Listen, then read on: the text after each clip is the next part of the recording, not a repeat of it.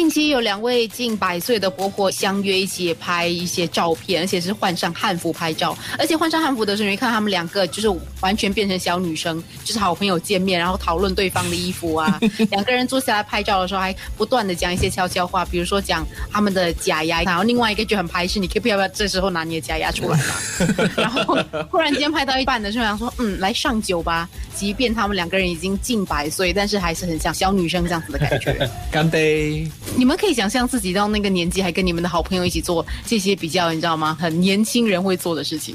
比假牙嘛，那个时候，我应该是拿假发出来。你还有多少根头发剩啊？我跟那些千年老友们进入每一个阶段的时候呢，谈的话题都不太一样的。现在我们最常谈的话题呢，就是你已经买了什么健保了没有啊？你的保险怎么样？你的医院的保险是买了多少啊？怎么样才可以保最重症啦？什么东西的？对。那早一阵子就是10年前我们谈的就是买什么屋子啦，买什么车子啦之类的。不同年代都谈了不同的话题。对啊，因为你到了不同的阶段呢，人生的需要不一样啦。对，这是很自然的啦。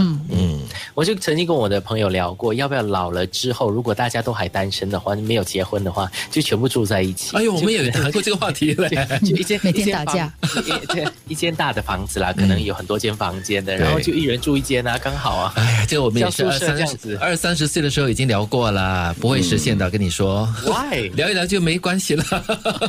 因为大家都有各自不同的生活跟需求的，就算是没有结婚，也会有自己的家庭要照顾啊，老小要照顾之类的。我反而会想到以现在这个年纪，你就会想，如果在疫情之前，就好朋友会做的事，就要不要出国？就会在12个小时里面全部定好所有东西，好，我们就定好这日期，说走就走。对。然后我近期会想到的是，我们在一家火锅店吃东西的时候，我有想说，如果真的没有人生日，他真的会送上东西吗？然后说，有人生日，然后我们2个人就全程配合演完，然后那个店员一走，我们2个人笑疯，其实2个人都没有生日啊，用生日来骗吃骗喝。没有，我就是想要对，我只是想要好奇说，跟我好朋友2个人会怎样的去配合演出，然后我已经想说，等一下如果真的有，你要准备好啊。然后我们讲，好，笑到飙泪。那服务员走到后面说，又来2个骗东西。以为我看不出吗？每天都有人在演。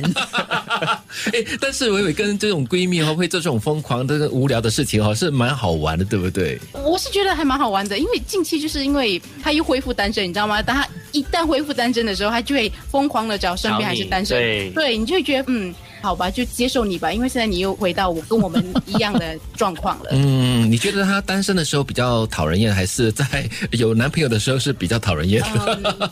在单身的时候比较可以讲一些真心话，在有男友的时候，你就要注意到，这个人，好，你要跟他生活一辈子，加油，好吗？就不可以讲一些真心话了。这个时候闺蜜要自动退场，因为怎么说呢，人家还是有另外一半的嘛。对，还是有他们的生活要过的哈。